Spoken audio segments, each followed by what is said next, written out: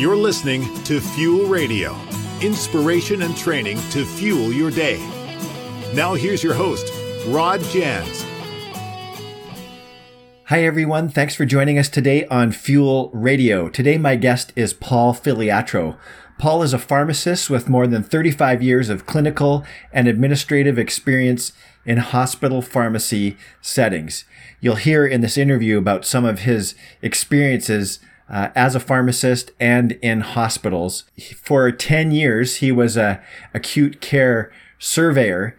And while he did that, he traveled around. He had assignments in Alberta, all the way out to Nova Scotia, assessing the standards such as medication management, ambulatory care, cancer care, critical care, long-term care, rehabilitation, and primary care in organizations of various sizes, from small community hospitals to large province-wide health authorities.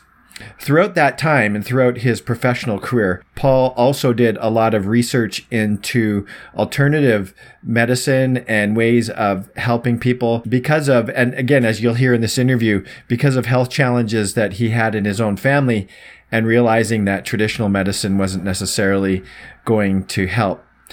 He's well researched. I heard him speak and do a workshop a while back, and that's what prompted me to call Paul up and see if he would do an interview with me, because I just love what he had to say. And I'm sort of on the same track as him too, as far as supplementation. So yeah, I just wanted to have a conversation with him and try to maybe even go a little bit deeper into why we need to supplement and what the benefits of that and how that can help improve our health. All right. Without further ado, here's Paul Filiatro. Okay, I'm here with Paul Filiatro. Paul is a longtime friend, and we're going to talk about health today. Welcome to Fuel Radio, Paul. Thank you very much, Rod. It's tremendous to be here. Paul was out on a ride today, and you might have caught some of that conversation. I kind of feel like I'm a former cyclist. I haven't even taken out my road bike this year at all. So before we get going, and you can add to this if you want, Paul, I just want to give a bit of a disclaimer. We're going to be talking about people's health. Even though both of us have a bit of a health background, neither of us are doctors. So always consult a doctor before taking any of our, probably won't even really give advice, but if you decide to act on anything that we say, please consult with a physician first. Do you want to add to that, Paul, or give a here? I would absolutely give a here to that, and it's important to have a frank discussion with a healthcare professional that knows you certainly a lot longer than the few minutes we're going to be together. Yeah, I find I have one friend especially who lost 80 pounds on a program, mostly through diet and exercise, and he went off all meds. And as he was doing that, it was important for him to check back in with his doctor. And I hear other stories like that too. Like things begin to change in your medication. You would know about this, people's. I would encourage people to actually go to the either Canadian Patient CPSI, Canadian Patient Safety Institute, or the Institute for Safe Medicine Practices Canada, and they actually have a page called 5 Questions to Ask About Your Medications, Rod. And they are encouraged to take that with them every time they go to a visit with a healthcare professional, because exactly as you identified, as people's health improves, they need to be continually reassessing the need for the doses of medication, because they might have to be trimmed down to avoid drug-related problems, or eventually they may even be able to, with advice from their physician and monitoring their health metrics, to eventually come off of some of those medications. But it should be done in concert with physicians, because when they look up drug profiles, they're seeing something that may be different than what is reality. So absolutely be in communication with your healthcare professional.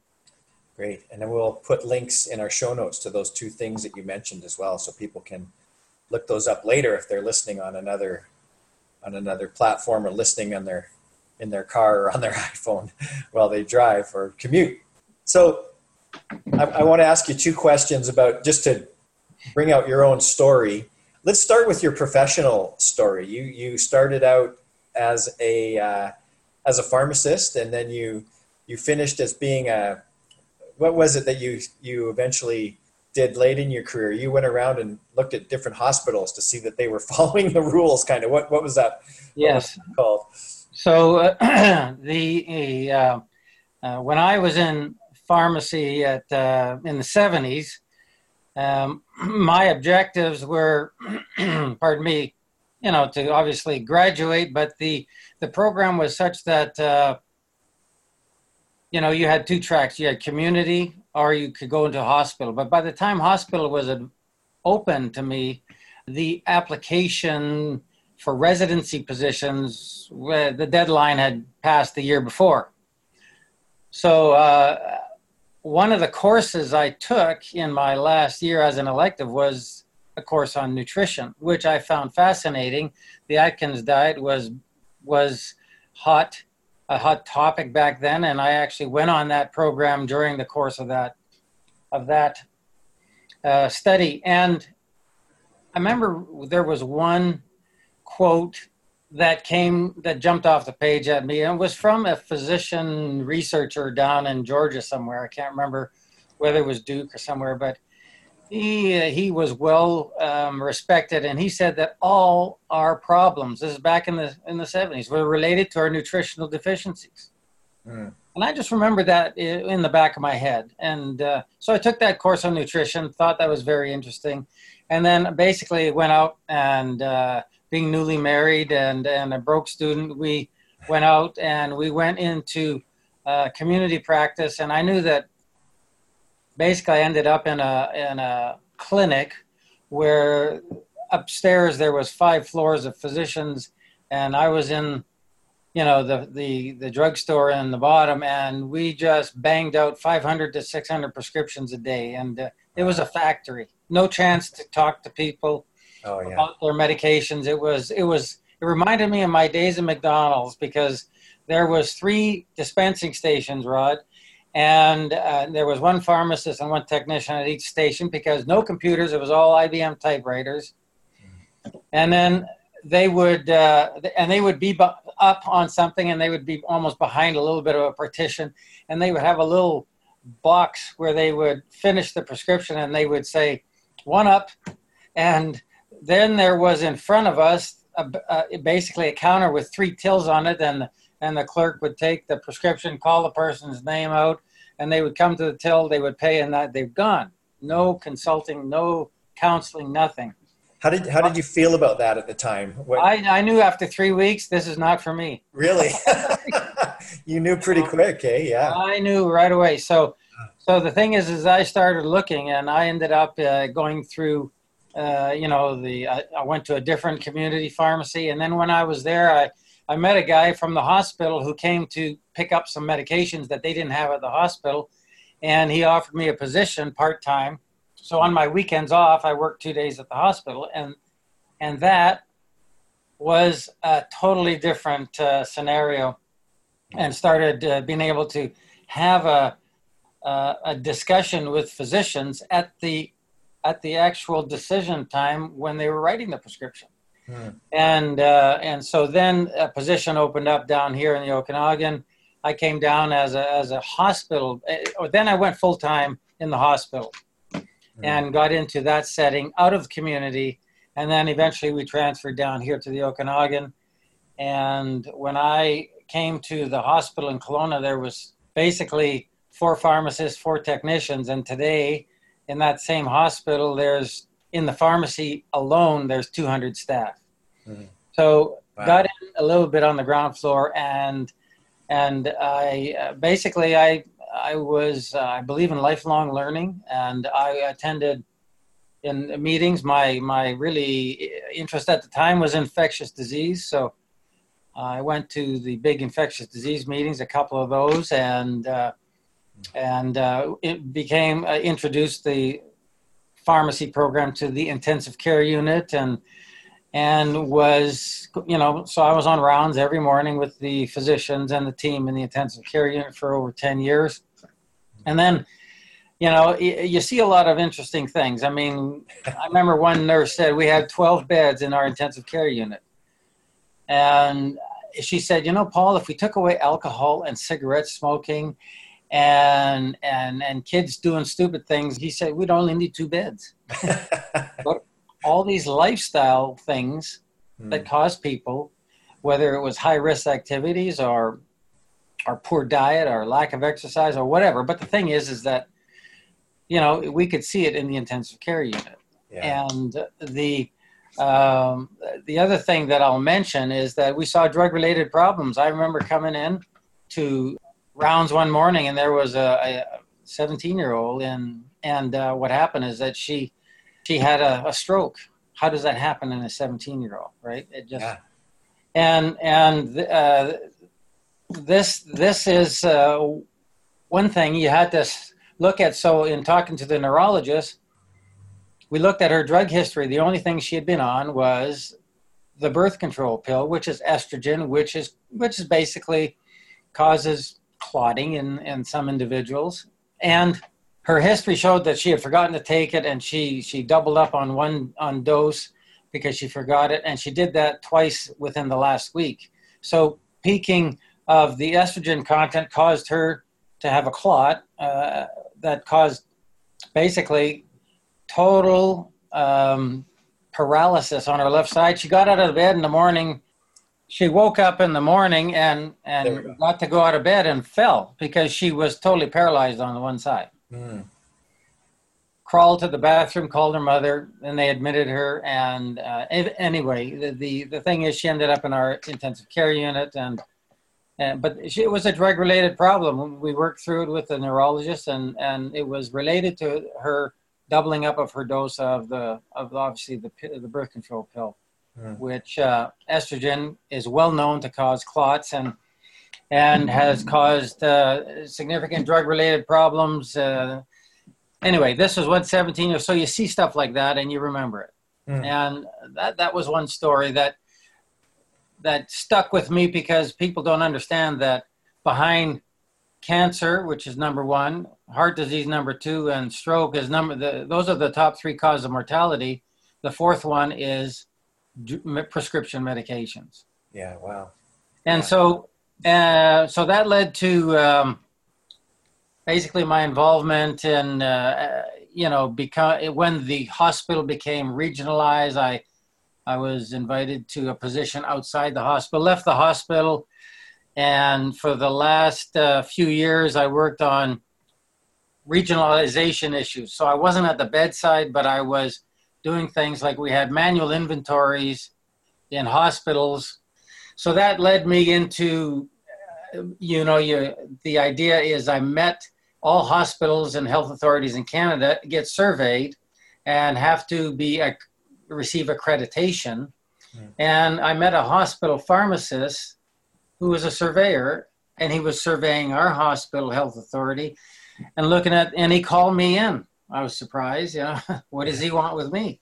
And he said, I like what you're doing here. He says, you ought to become a surveyor. And I said, but anyways, he put the bug in my ear, and then that led to me becoming a surveyor with Accreditation Canada, where for 10 years I went on survey assignments on my vacations to hospitals from Alberta to Nova Scotia, looking at whether they're following, the standards that would allow them to be accredited for the next 2, 3, or 4 or 5 years.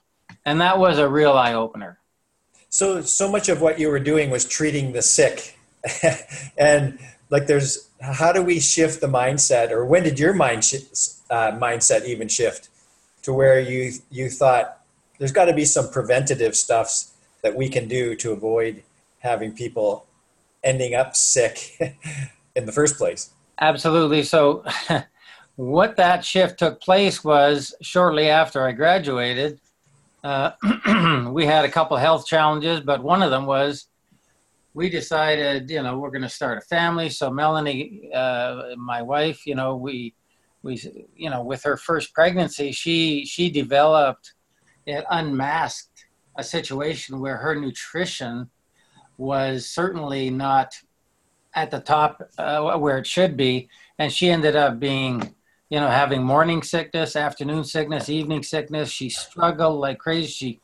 She was to be nauseated and vomiting, to the point where I would bring home prenatal supplements from the drugstore. None of them worked. She ended up trying injections of vitamins, which did not work. So she struggled through that first pregnancy, and ended up with toxemia, and ended up with many complications. Yeah. And we couldn't resolve them, right? Mm-hmm. And so I was determined that this was not going to be something that was going to happen with baby number 2. And it was along that line that we basically stumbled across the Nutrilite products. And I've been very skeptical. So the idea was, okay, let's give this a try. And sure enough, during Melanie's pregnancy with our second child, what a difference.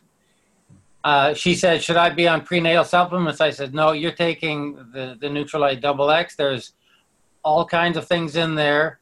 We took a little bit extra folic acid for the neural tube thing, just as a precaution. But it was a night and day difference from one pregnancy to the next.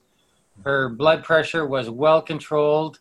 Her hemoglobin, which was in the, quote, toilet, if you will, in the first pregnancy, was normal, and on the upper end of normal on the Nutrilite product. So that started the journey into looking into alternative things, but not just alternative things, but into looking at Nutrilite itself. Here's a company that had been started in the 1934, and the whole idea about plant-based.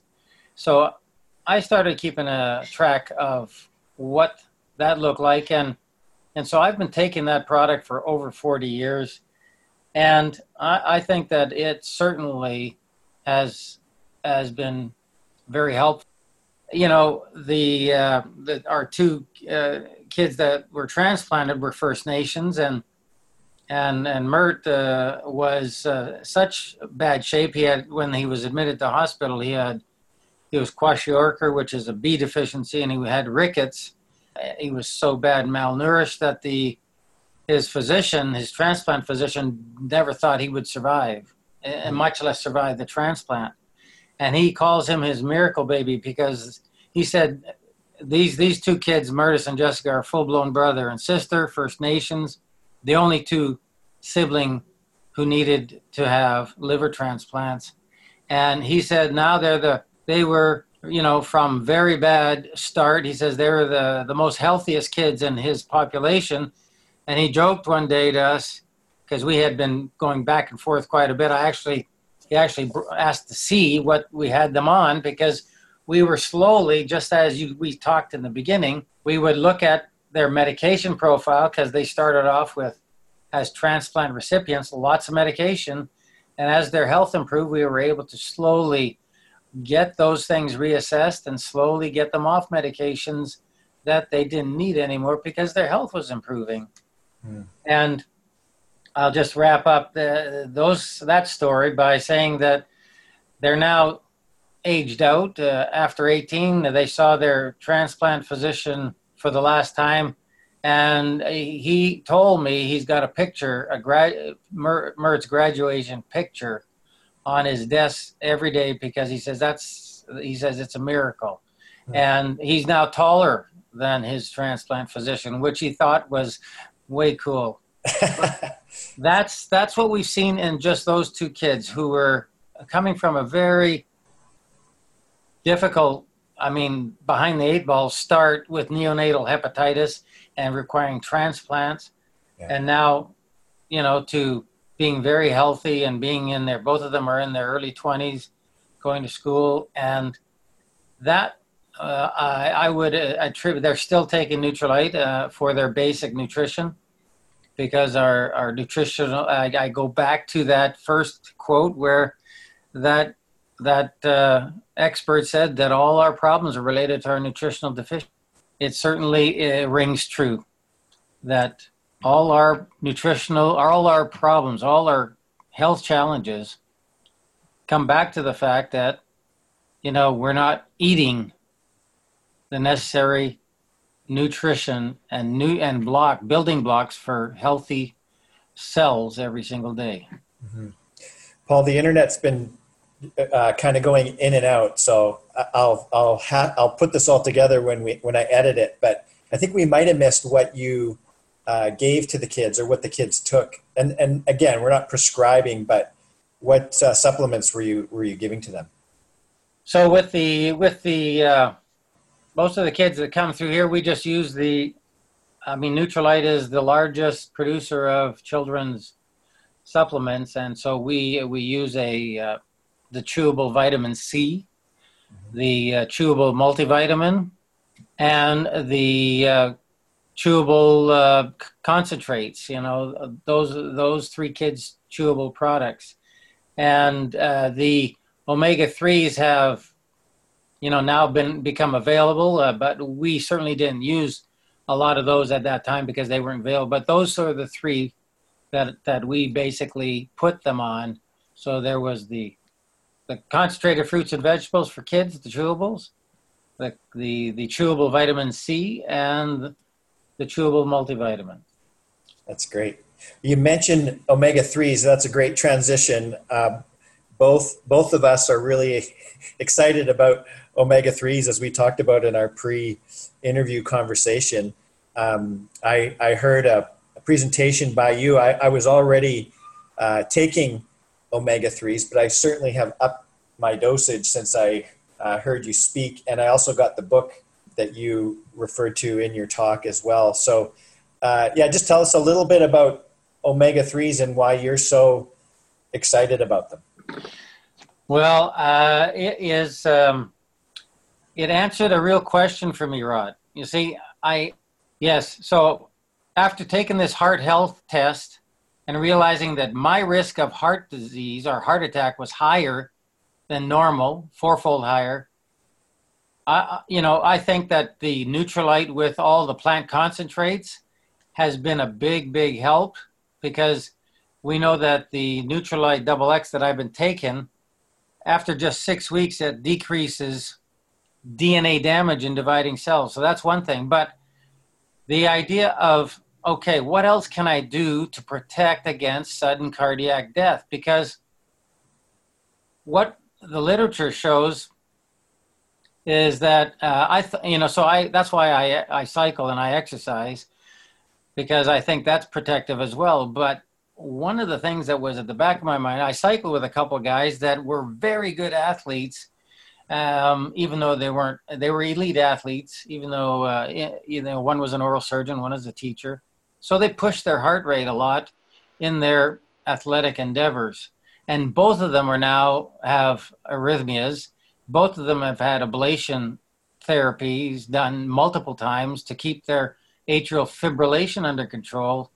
And I cycle with, and Greg was saying to me, he said that atrial fibrillation is epidemic here in the Okanagan. And so I started thinking, because in the book that we referenced, the Omega RX Zone, what I found out was he brought out a couple studies in the chapter on heart where the use of omega-3s absolutely prevented sudden cardiac death, because one of the omega-3s, which is EPA, is good for heart and circulation, but it prevents electrical chaos in the heart. So a heart attack may start with a lesion that in the plumbing system where the obviously the blood can't get through, and then it kicks off electrical chaos, which basically an arrhythmia, which stops the heart. So the interesting thing was that absolutely the people that took the omegas had not only a decreased risk in one study by 70% of sudden cardiac death, but in one study they wiped it out by giving people 1 to 2 grams of omega-3s.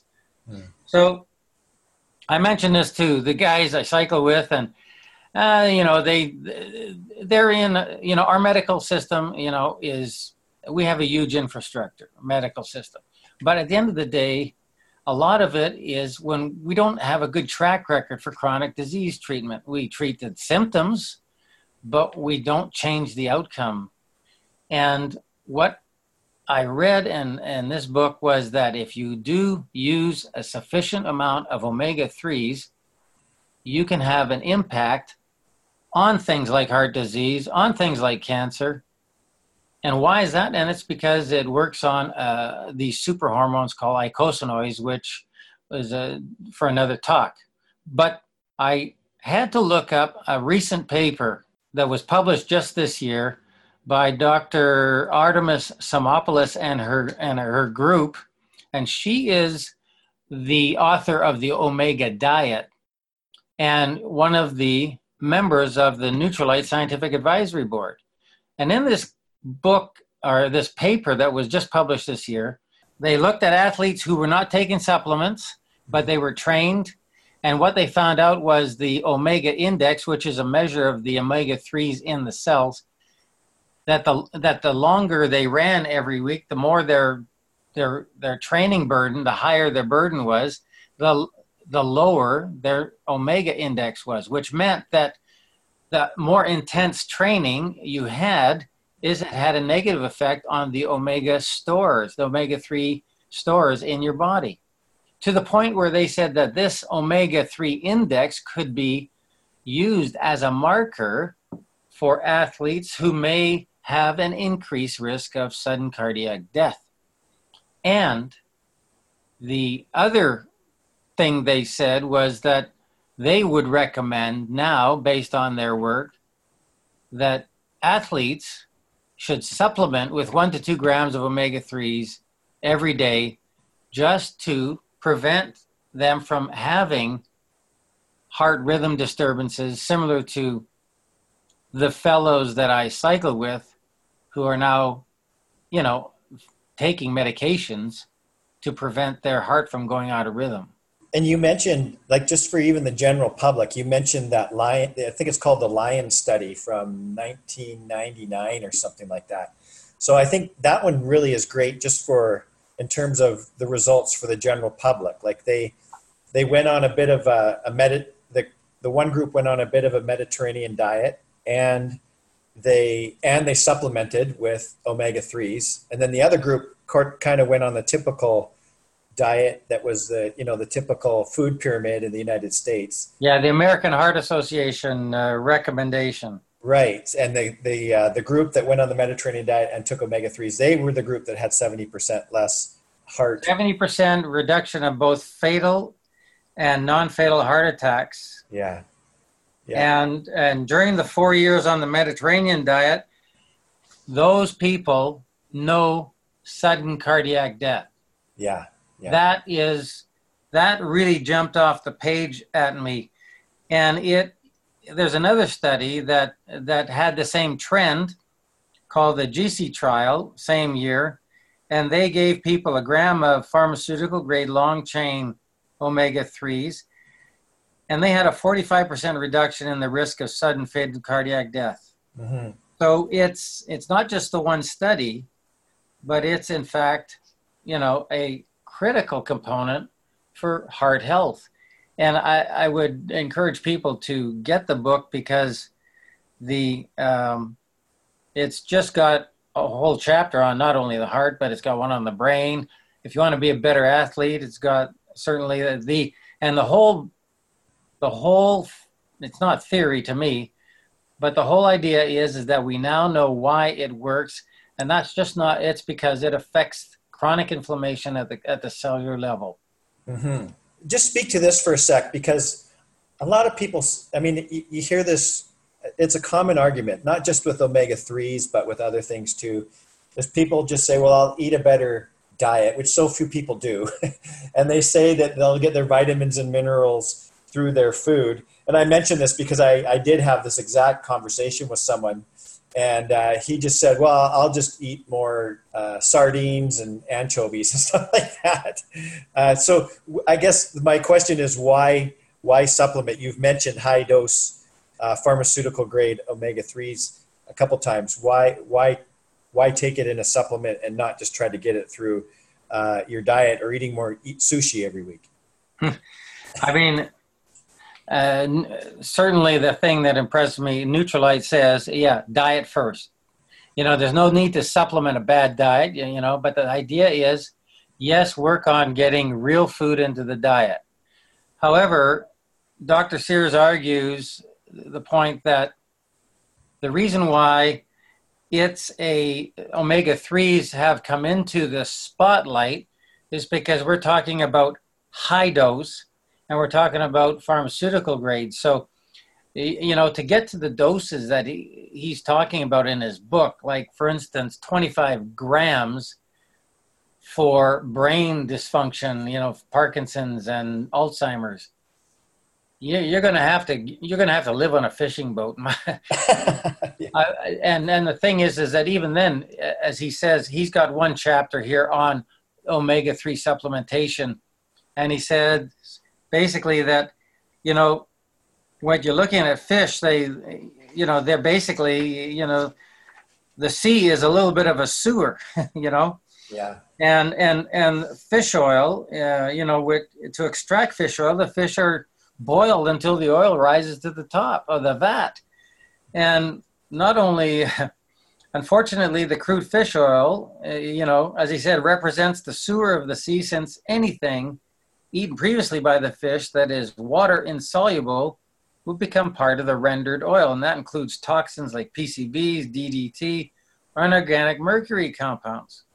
So this is a big problem. And this is why he says you will not find. So you need high dose, and you need pharmaceutical grade. It absolutely has to be refined to avoid poisoning ourselves with all these, heavy metal compounds and all the things that are in the sea. Mm-hmm.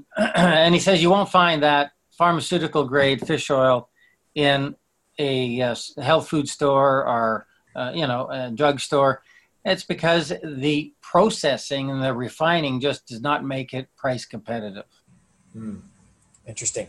Yeah, I know I don't want to sound like an infomercial for Nutrilite. We both, full disclosure, take Nutrilite.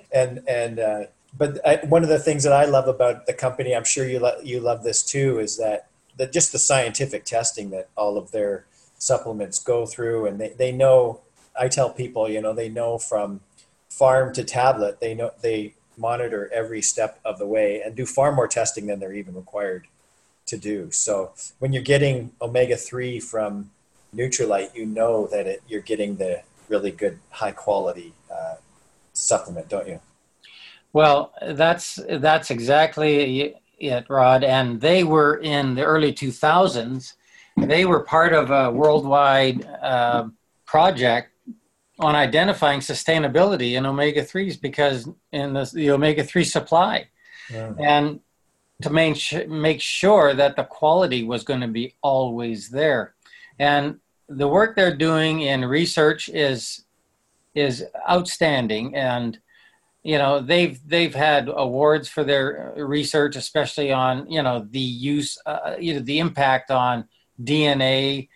And I'm very impressed with. They've got some very high, well-respected scientists on their scientific advisory board, but also in what they're doing throughout. And I just can mention one name, Dr. Ionides, who's the chair, Carl Renberg chair in Stanford, who's heading the well study that they funded to the tunes of millions of dollars. So they're looking at wellness and not illness.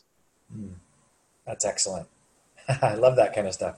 Just as we wrap things up, we are having some internet problems, so maybe we should just wrap it up here. But before we do, is there one or two things that you really want to share with people? Like if you had one thing to tell us, a tip from all of your research and experience, what would you like to share with us?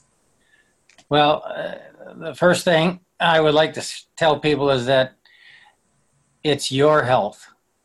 It's not your doctor's health, the government's health, the healthcare system. It's your health, and you have to take care of yourself.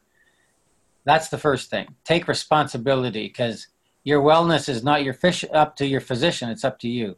Yeah, that's great. Paul, the story that I told off the top of my friend who got himself off of all of those medications, that's absolutely what he did. Like his doctor wanted him to stay on medications for forever, and that wasn't good enough for him. And he just took things into his own hands. He hired a personal trainer. He takes our supplements and totally turned his health around, and is not on any medications now at all. So, but he did exactly what you said. He took his health into his own hands. And my second thing is that, you absolutely, if you don't have a flat stomach, you want to get a flat stomach, okay? Because otherwise we all know where we store fat, and when you don't have you're not at your ideal body weight, you're chronically inflamed, because your fat cells pull in lymphocytes that start producing IL-1 like my DNA overproduces. So the idea is that becomes an organ that secretes inflammatory cytokines that counterbalance everything. So that's the second thing is get down to an ideal body weight. And the last bit of advice I tell people is you want to take in the nutrients that you need so that your cells can function optimally. And it'll take weeks. It's not it'll take basically consistency for every single day.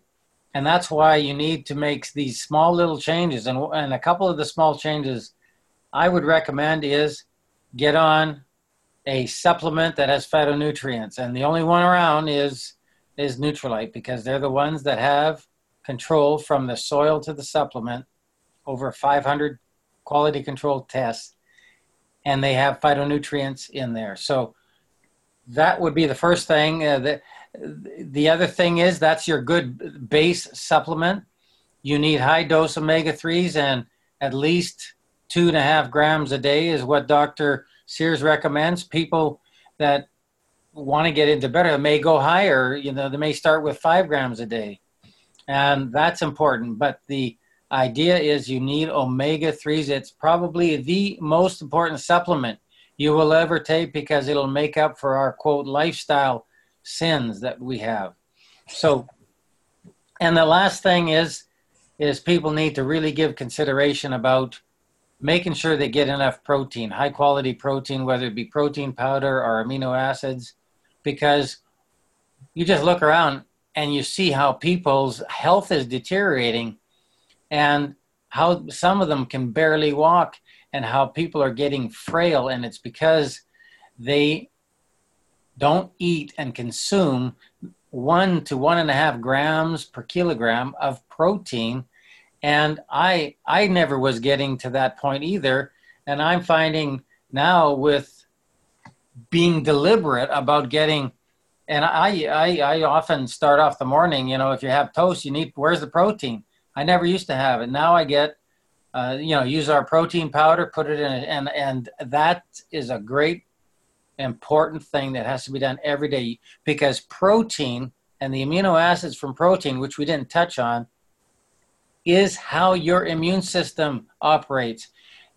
Essential amino acids is the only macronutrient you need to survive, and it's the macronutrient that is important for functioning every single biochemical function in your body and in your brain and your liver and all of the organs.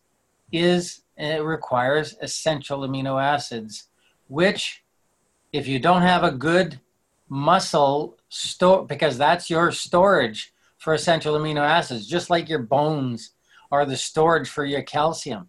You have to have lean muscle to provide essential amino acids, so that's consistent. So in summary, I would take control of my health, and we talked about the blood tests. Get a lipid panel done, and get your triglyceride HDL ratio. That'll allow you to provide objective evidence as to where you are from a wellness perspective. We didn't mention that, but that's in the book. And then, of course, part of taking charge is getting down to an ideal body weight through moving, whether it be walking, just simple walking, or cycling, and being strategic about what you put in your mouth. Every 2 hours, you have to make a decision. Am I going to put the right thing in my mouth to fuel my cells? And deal with the nutrient gaps by taking something like a good foundational supplement, a good healthy dose of omega-3s, and maybe even some protein supplementation. So those would be my tips. Good stuff. I'm glad you mentioned protein and amino acids because that's critical, and that'll help you with your diet and your weight loss too, but we won't go into how all of that works. And I want to give a shout out to my friend Marge, who actually sent me an article today on the importance of protein, especially as we age. So yeah, thank you for mentioning that. And I'll send you a couple things, Rod, that you might want to put links to, because a lot of people say, well, I'll just go and get my, fish oil, like one guy said to me, from the over the counter, or I'll go get my supplements from Walmart or Walgreens or whatever. I'll send you, an excellent article by somebody who wrote about how the quality of those supplements, not only do we know it's poor, but how, certainly it's an eye-opening bit of information about how most supplements are made by the pharmaceutical firms, and they're made cheaply, and for heaven's sake, some of them don't even get digested, and we won't go there. But I'll send you can put links into your presentation with those. The show notes. Yeah. Thank you, Paul. That's great. Good. Well, this has been excellent. Thank you for hanging in there with me, Paul, and putting up with the internet difficulties. I don't know whose end it was on. It doesn't really matter, but we soldiered on, and we'll be able to edit this. People might not even know what we're talking about when we finally put this out on as a podcast. But yeah, I really appreciate you joining me today on such short notice. Yeah, we're just here to help people, and this stuff can really help individuals. One thing I was thinking about, Paul, just to go back to the problem, as I was in a store in White Rock, BC, which is known as a real retirement area, and people had I was in a grocery store, and so many people had, I know this is anecdotal evidence, but there was traffic jams inside the store because of people's loss of mobility. There was people on walkers, there was people just walking slow, there was people in carts, and it was just a zoo in that store. I couldn't wait to get out. But at the same time, I felt some compassion and felt sorry for people, and was thinking about the things that you and I know because of what we've been exposed to, the teaching and the excellent supplements that we have. And I just thought, and this is part of the reason why I wanted to do this podcast with you today, is because all of that is preventative. I know people have accidents and that sort of thing, but most of that is preventative. And just by changing your nutrition and doing some of the things that Paul has said and talked about here today, you don't have to have that loss of mobility. So, and Paul, you're a great example. You're out there riding your bike. How far did you ride today? It was just under 50 kilometers. Yeah, great. Yeah, I try and get out average an hour, a day. So at the end of the week, I like to be out between 7 and 10 hours, and sometimes I do more than that. But can I make a couple other comments, Rod? Sure.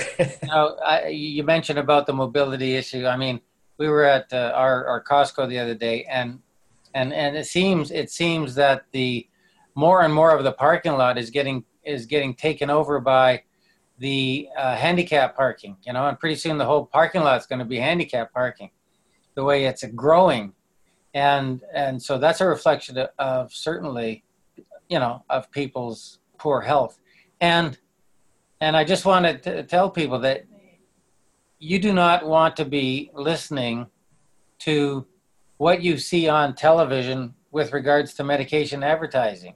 So the idea is that don't go asking for drugs. Do everything you can to wean yourself off drugs for lifestyle, whether it be sleeping pills or whatever people are taking these days. My advice as a pharmacist is that by doing what you're recommending on this podcast, it is more powerful for bringing people's health back to where it should be than taking pharmaceuticals perpetually, which I think is almost malpractice. You do not get those drugs reassessed, or the doctor says we'll leave well enough alone. That to me is not right. You need to be continually assessing things, and if you're taking ownership of your health and doing things to get healthier, you need to get those things reassessed with a view to eventually coming off them, and you will be much happier for it. Good. And Paul, do you want people to reach you? Is there a way that people can get in touch with you if they have some more questions? You know, they can get through to me with via my email. I think you've got that, Rod. And sure. You know, if they have any specific questions, I mean, I'm not here to provide them with advice on medications, but if they have specific questions, I can certainly refer them on. Right. Excellent. Good. Well, again, thank you for your time, and we'll chat later. Thank you, Paul. We'll see you soon, Rod. Thank you for the opportunity. You take care. You've been listening to Fuel Radio.